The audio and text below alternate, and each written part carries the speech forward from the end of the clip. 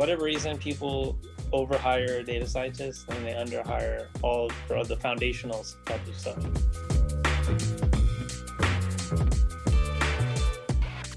Welcome back to Delivery Interrupted. Today, we'll be diving into the DevOps side of data science.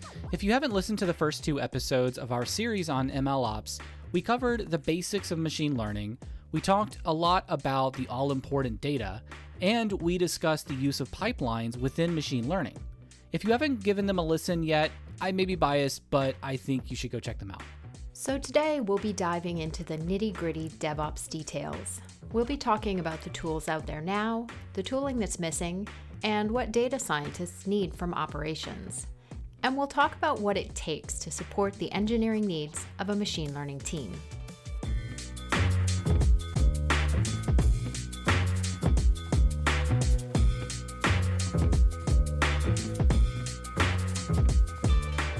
The DevOps practices of culture, automation, measurement, sharing, and continuous improvement apply just as much to machine learning and data science teams as they do to traditional application development teams.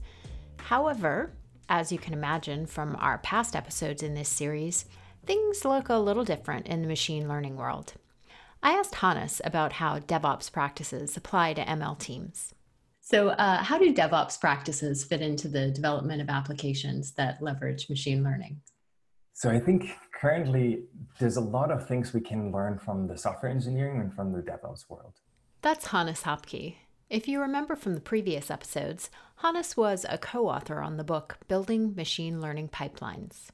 As of today, I think a lot of data scientists and machine learning engineers, they're still spending so much time with like feature engineering, model deployment, data quality, aligning compute resources, scheduling of tasks, building those pipelines. And I think that's how, to me, it feels like back maybe in the early 90s when somebody built an HTML page, but then also was responsible to set up Apache web servers and the CGI scripts and everything. And all of a sudden you were like the DevOps engineer and the site reliability engineer and the web designer and the front end and backend designer in the same person. And over time, we've seen that those functions have split into highly specialized fields with like amazing developments. Like we have in the DevOps world, we have Kubernetes developed, like game changer, amazing applications, which we can do browser side only. We have backend developments with all the Python frameworks and Ruby developments in the last 2 decades. It's pretty amazing things. And I would expect we see similar trends in the data science world, where now we sort of like slowly seem to emerge different roles between data scientists and machine learning engineers. I think they're sort of like, it crystallizes out who is doing what. And then going forward, we're gonna have maybe even further on the machine learning engineering side, things will crystallize even further into like how to scale machine learning models or how to do the engineering, data engineering side of machine learning pipelines, et cetera. But this is just a wild guess. But for right now, I think we see an interesting split between data science and machine learning engineering. And again, we can take a lot of good best practices from the DevOps world. Hannes's point of seeing further specialization in the MLOps sets of responsibilities really spoke to me. We've always seen this in past movements as they mature, and MLOps will be no different.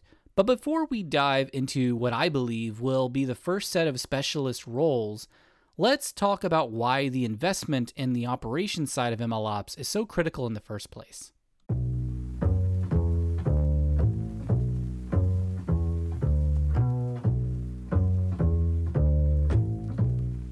Hamel had really good points about how organizations invest in the wrong areas when building out an ML team.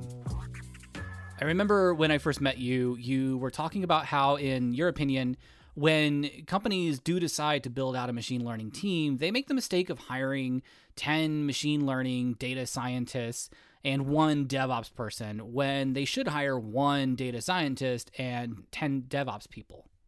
Yeah, absolutely. Yeah.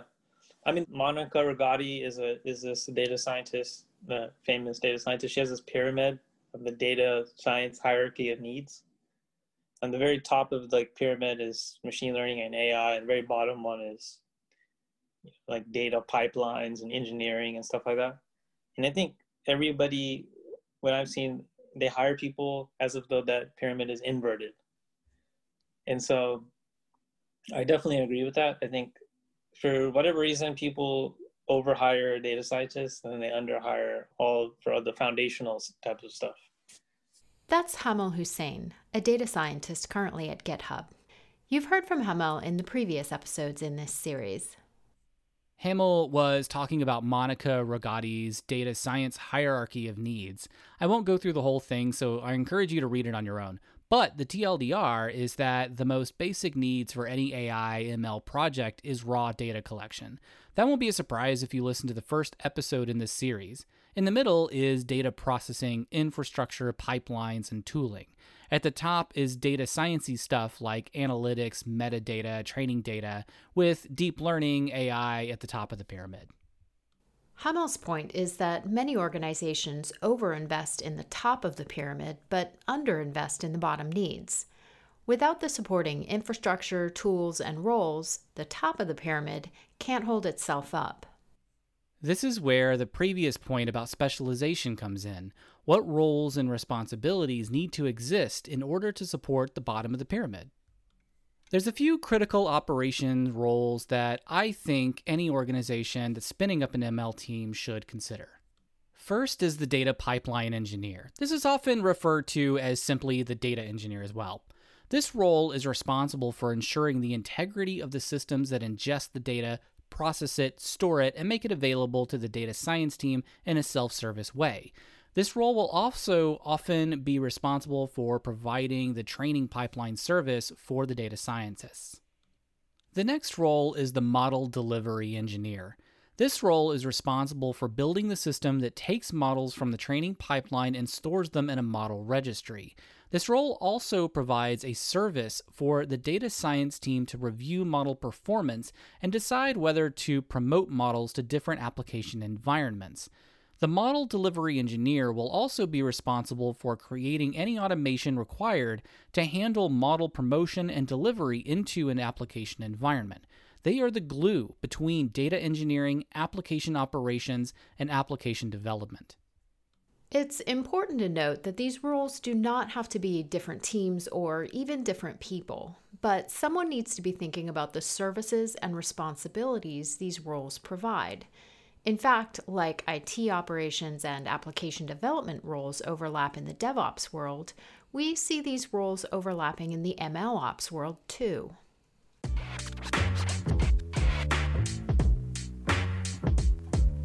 So what's a DevOps to do? And please don't berate us, we know DevOps isn't a thing.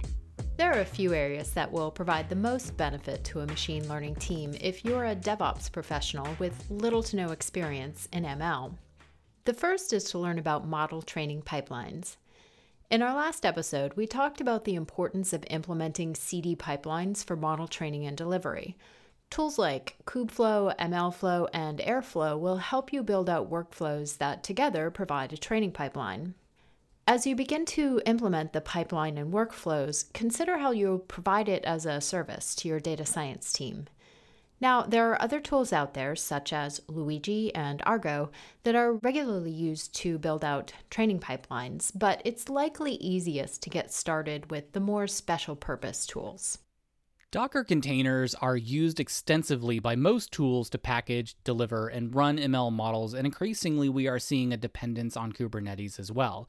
So if containers and Kubernetes are new to you, we definitely recommend you take a crash course in both. The second area of opportunity is to learn about model registries. A model registry will take models from a pipeline and store the artifact along with its version and metadata. The MLflow project has a great registry that we recommend you look at. You can also build custom solutions with Docker and object stores like S3 and Artifactory, but only resort to custom solutions if you have to. The key required capabilities is that a pipeline has a place to put the models and metadata after training, and the models can be pulled from the registry to be delivered to the application environment. The third area is model serving tools. You can absolutely build custom solutions that take models from a registry and package it with an internal application, But it's far more common to use a model server like TensorFlow Serving or MLflow's model serving solution. A model server provides a REST endpoint to perform inference operations defined by the model's package. These solutions require that your application be updated to hit the API service provided by the model server. When an application hits the API for an inference operation, the model server will automatically use the model version that's been promoted to the relevant application environment. Model serving is a particularly large topic we could spend many podcasts diving into, but today we just want to point you in the right direction. It's also worth mentioning that Python is the lingua franca in the ML world, so if you don't have any Python knowledge, we definitely recommend brushing up on it.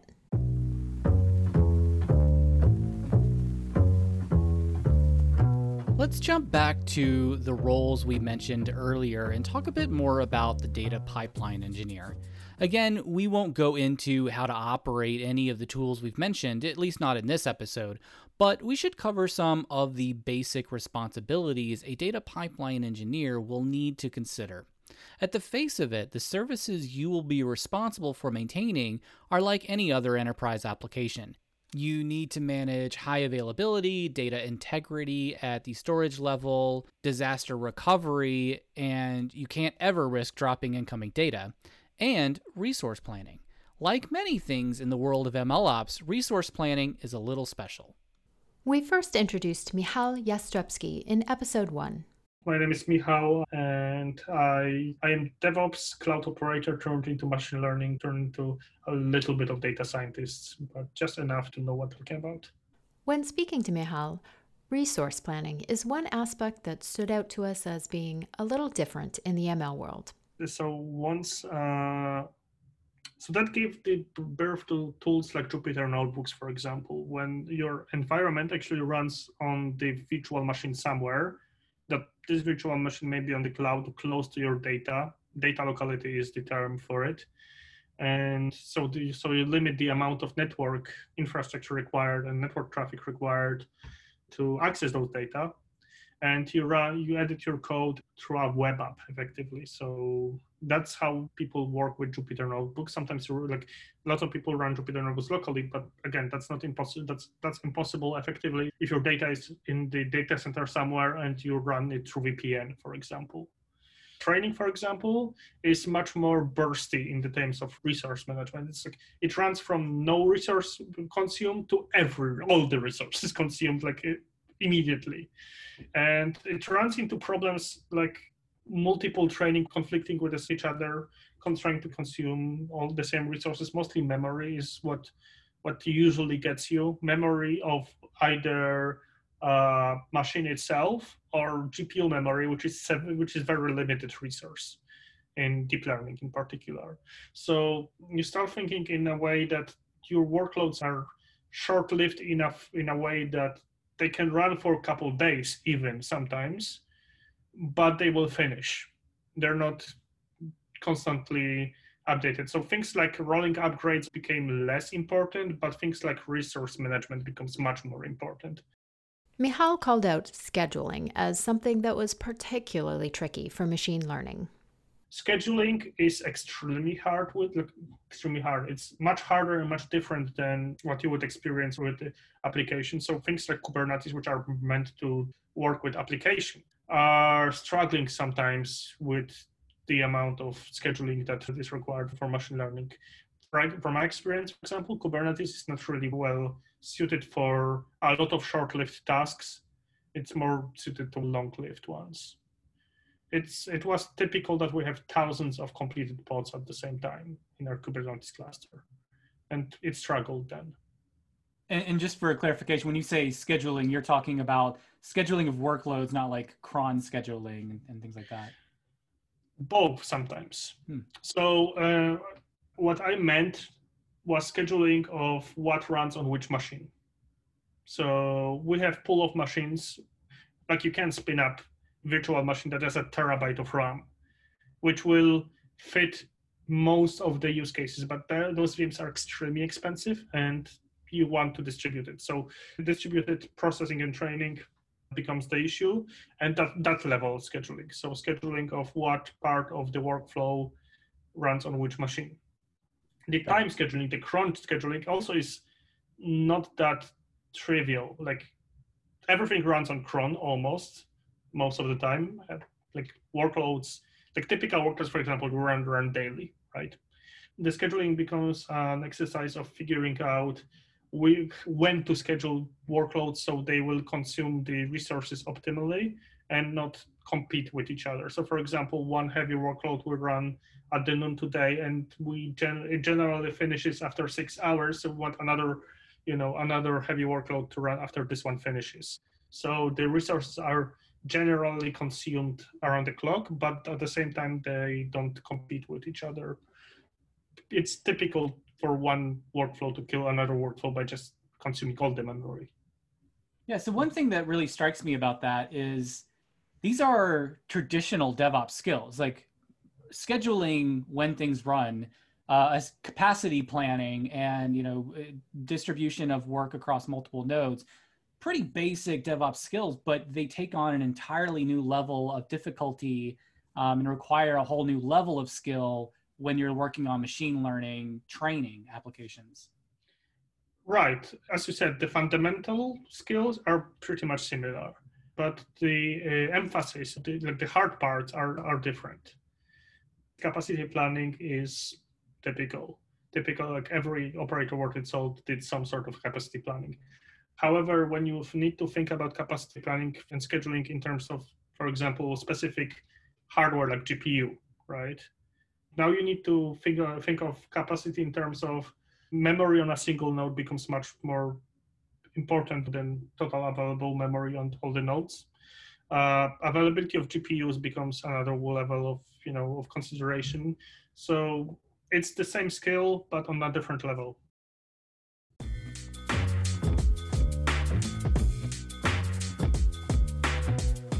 So now we've talked about some of the emerging roles and their work within MLOps. Now let's take a moment to talk about the tools, emerging and emerged. The tools aren't quite there yet. Most infrastructures were built for web apps, not ML experimentation and training pipelines. We chatted with Hamel about this. So, tooling is clearly a gap, and it is clearly geared more towards traditional application development and delivery. What kind of tools do you use that you've seen be successful on the operations side of machine learning, not just the data science side? Yeah, so it's a little bit of a kind of interesting question because I'm trying to make these tools right now to some degree. So like your CI/CD systems, I think, I don't really like any of them yet. I will say there are some emerging things that are really interesting and useful. So experiment tracking systems, I think, are very central to CI/CD. So experiment tracking just means logging all of your various metrics and artifacts and data concerning your different experiments for machine learning. You might be training lots of models, maybe lots of hyperparameters. You might be changing these models all the time, lots of PRs, fixing bugs, so on and so forth. A systematic way of tracking the performance of all of these things and like seeing where regression might have happened and kind of tracking that systematically. And because it's not just about code and tests, there's all the metrics associated with it. And you want to be able to get to that in a central place. You don't want to go to GitHub to see the code and then go to some other thing to see the artifacts and then another thing to see the metrics. I mean, this is too much cognitive load. I think experiment tracking systems bring it together in a really nice way. And I think that is very central to CI/CD, because if you're going to do CI/CD properly, like you said, it's kind of like a loop, and you want to be able to, for example, when you open a PR and you run a bunch of tests, you want to log that in an experiment tracking system and then query that system in order to do some comparisons. Even if that comparison is automated, I think that's really important. Experiment tracking is a critical piece of developing a model. In order to find the best fit model, you have to try things.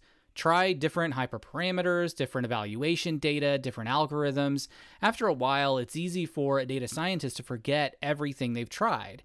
That's where experiment trackers can come in. Experiment trackers track different experiment iterations, storing configuration files, model code, model weights, scripts, data versions, performance evaluation metrics, and lots more.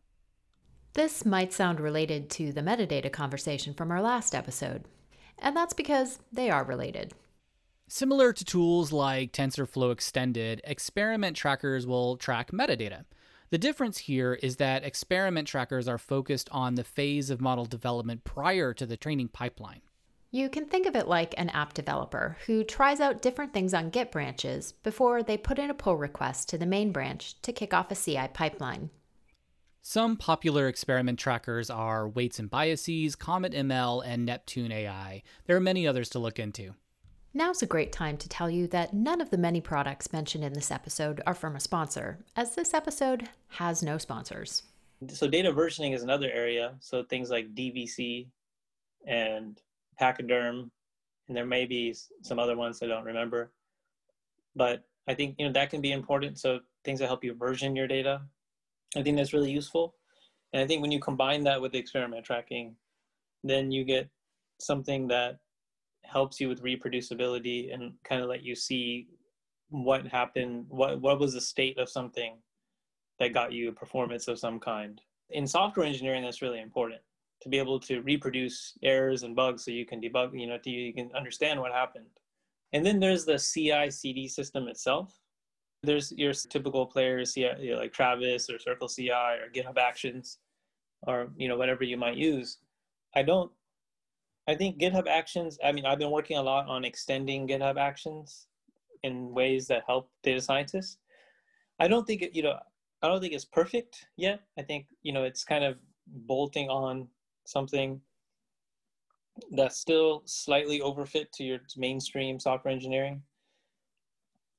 But GitHub Actions is flexible enough to allow people to hack it or build tools on it to extend it in ways that can make it work. So that's why, I think it's promising. And that's why I work on that. We talked a lot about continuous delivery for ML in our last episode. One thing that Hamel is hinting at is that generic CI/CD tools are typically overfit for traditional applications, but can serve ML use cases with enough elbow grease. But there's a lot of other tools. So the surface area is really large. So things like, how do you serve models? How do you deploy them? And I think also people still struggle with the kind of the development environment and quickly iterating on models and spinning up their environment properly. I think the data scientists still struggle with that. Like their whole development workflow is a struggle. And so there's a lot of tools across that whole spectrum. It's a really, really large surface area. And yeah, I don't think there's one thing that can rule them all, really. I haven't seen one thing that can rule them all, but yeah, I think there's a lot of opportunities for tools. Is it just that this area is still fairly new and so companies haven't figured out how to appropriately create tooling for machine learning? I think that going back to our conversation about whether companies should even have machine learning to begin with. You should check out the first episode in this series if you want to hear that conversation. I think actually when you get into it, machine learning is a fairly expensive endeavor to take on. And so I don't think tooling happens unless it's on the critical path. Because creating all this tooling, creating all this infrastructure, building this infrastructure, and all this stuff kind of for a hypothetical scenario doesn't usually work out. Yeah, you were telling me a couple of weeks ago about how you were having trouble spinning up a virtual machine that had the resources you need to just test a model, and you had to go out and build that tooling. And that struck me as, particularly as a DevOps person, as a little absurd, because that is just basics of doing any kind of development. The DevOps team or SRE team or whatever you want to call them should provide those tools to the developers so that they can just spin things up. And the fact that you had to go out to build that yourself spoke volumes to how there is this mismatch in DevOps and applications as opposed to DevOps and machine learning. And I'm wondering, how should machine learning teams work with DevOps teams? How do you convey the tooling that you need to be successful, even that basic stuff like provisioning, and how do you kind of break down that silo so that you can get the help and the tooling that you need? Yeah, I think that it's not a matter of machine learning people working with DevOps teams. I think there needs to be DevOps teams that are explicitly trying to create things for machine learning if it's necessary. Because a lot of times what happens is data scientists come in and there's an existing DevOps team, and data scientists start making requests against that DevOps team. And these requests are very unique in nature. And usually what happens is DevOps team just says, we can't support that. Just because it's too, different. And this is the same case in GitHub, for example. In GitHub, we have the struggle. Like, if we say, hey, we want to run GPUs on your Kubernetes cluster, it kind of is so anomalous that they might say this is gonna, this might not make sense for us to support. So I think there needs to be a DevOps team for machine learning, almost. I mean, not almost, yes, it needs to. IT ops platform teams not being able to serve data engineers is a common story. To Hamel's point, it's not always about a lack of understanding. It's often that ops teams simply don't have the bandwidth or budget to support the things that data engineers are asking for. When starting out, I recommend you first choose an MLaaS, machine learning as a service, platform, such as Azure ML, Databricks, or Google's AI platform.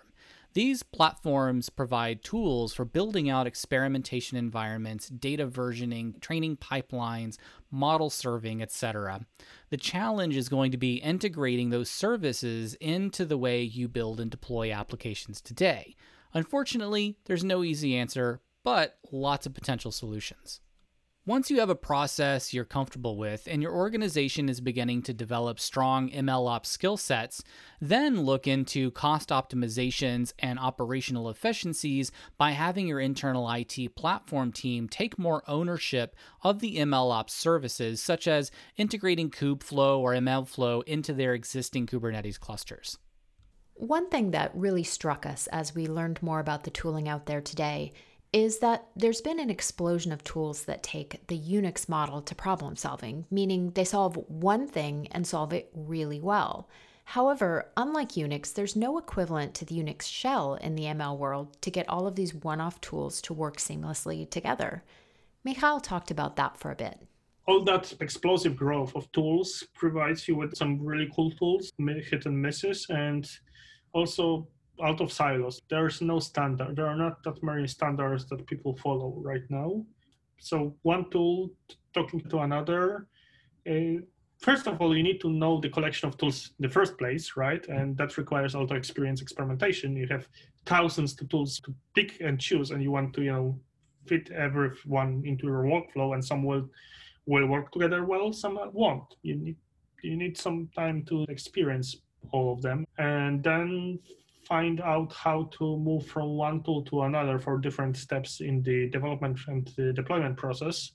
And finally, once you find the way to connect all of them, that's the biggest part, I think.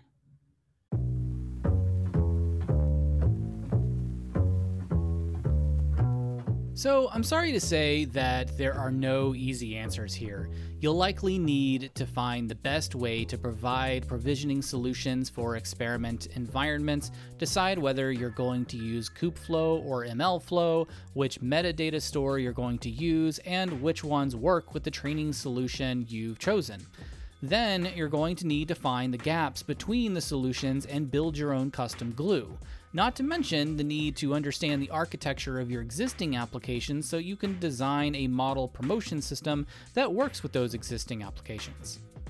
But hope is not lost. There's an army of open source developer groups and evangelists that are working together to build better standards so that tools can integrate more easily. To say that tooling interoperability is a place of intense opportunity would be a huge understatement. And rest assured, Kat and I will continue to meet more people making a real difference in the MLOps world, and we will continue to bring you great conversations that dive deeper into various aspects of this rapidly evolving landscape. And with that, we're signing off. So until next time, I'm Kat. And I'm Carl. Thanks for listening.